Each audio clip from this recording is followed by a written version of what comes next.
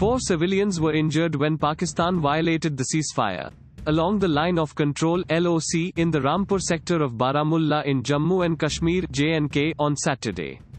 The Pakistani troops resorted to unprovoked ceasefire violation along the LOC by firing mortars. The Indian Army gave a befitting response to the ceasefire violations by Pakistan. There were no reports of casualties in the incident. Thanks for listening to the latest news Suno. Download the latest news Suno app or visit latestnewsuno.com. Subscribe to our podcast on Spotify, iTunes or Google Podcast. अब news सुनो बस 60 second में.